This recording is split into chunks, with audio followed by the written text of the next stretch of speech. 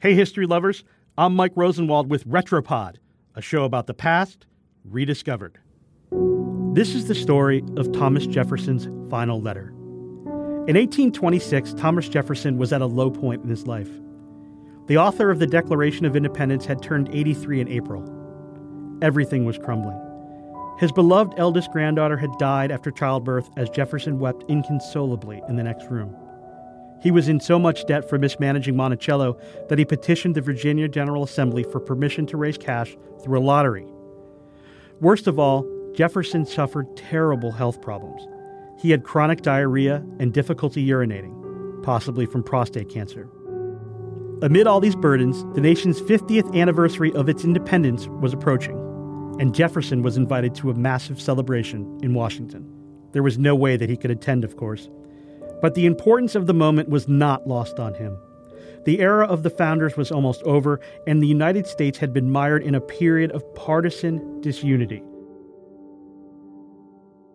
And as old, sick, distraught, and as broke as he was, Jefferson couldn't let the moment pass.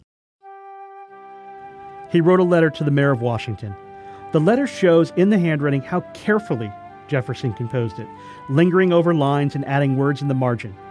This was the man whose words gave shape to the cause of independence, words that Abraham Lincoln would use decades later in reforging the Union. He said he was flattered by the invitation and that declining it made his illness even harder to bear.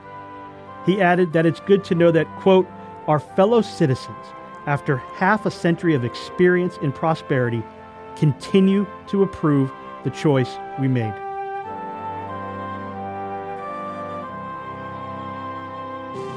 He then passionately defined the impact of that long-ago choice. He wrote, quote, all eyes are opening to the rights of man.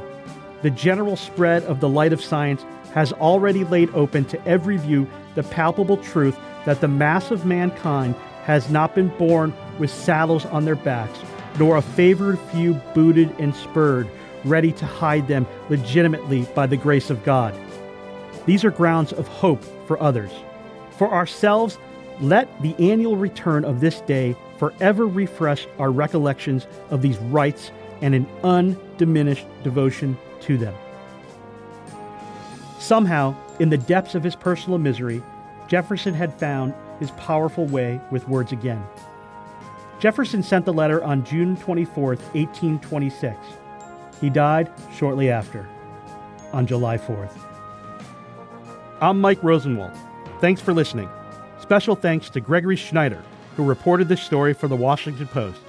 And for more forgotten stories from history, visit WashingtonPost.com/Retropod.